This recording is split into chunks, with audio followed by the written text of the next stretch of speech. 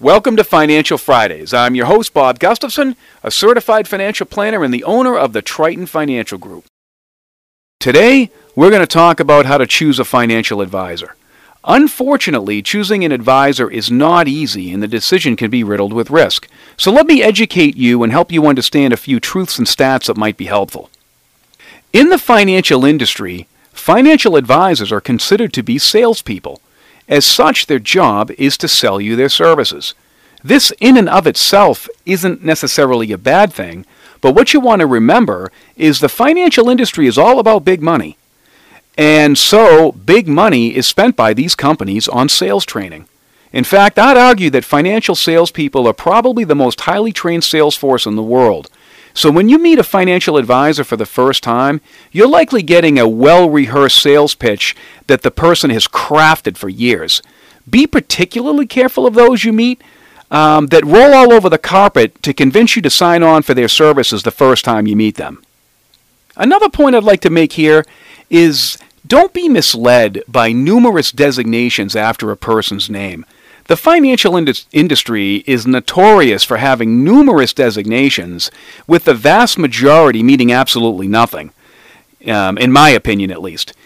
What it does is it creates the appearance of expertise, but few actually have substantial meaning. Truth be told, there are so many of them out there that I've lost track of them over the years, and there's more and more coming all the time.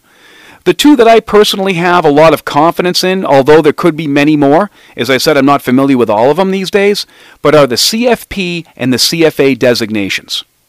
Next up worthy of mention is the fact that more than 95% of all financial advisors work for an insurance or an investment company and don't work for their clients directly in what's called a fiduciary capacity. A fiduciary is someone who works in the best interest for their clients at all times and can be held responsible under the law if it's proven that they have acted in a way not in their client's best interest. In the not-too-distant past, the term fiduciary wasn't known to most people. In fact, it wasn't known very well to most financial advisors in the industry itself. How sad is that?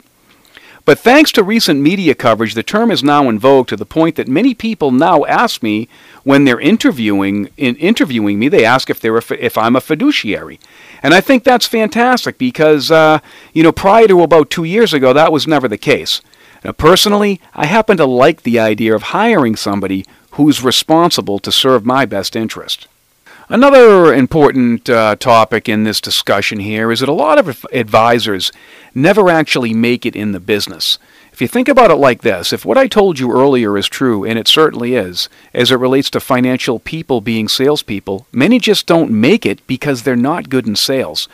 I remember when I first got in the industry 30 years ago, I worked with some very impressive people early on who were very wise, very smart financially, went to great colleges, but they weren't able to make it in the business because they simply weren't good salespeople.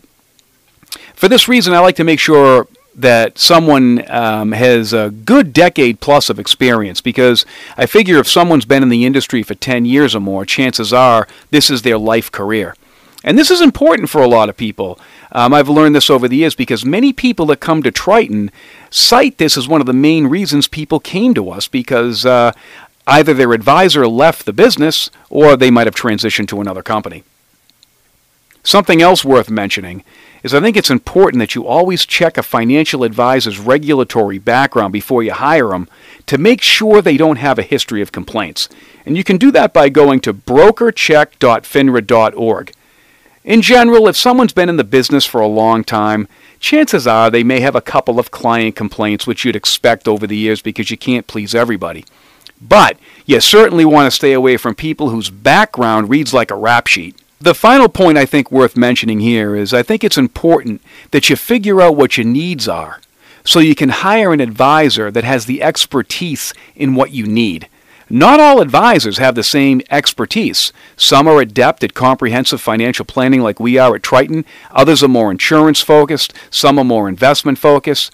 If you have a few minutes to listen to the podcast I did a while back on comprehensive financial planning, that might be helpful. Far too often I find people end up hiring advisors that don't match their needs. In summary, let's take a look at what you need to do. 1. Don't make a decision the first time you hire an advisor. 2, choose one who works for you in a fiduciary capacity. 3, check the person's background. 4, use someone who has 10 plus years of experience. And 5, make sure the advisor you hire has the expertise in the area you need help in. Thank you for listening to our podcast. If you found the information useful, please feel free to share it with folks who you think may benefit. And if you haven't already done so, please subscribe by visiting our website at financialfridayspodcast.com.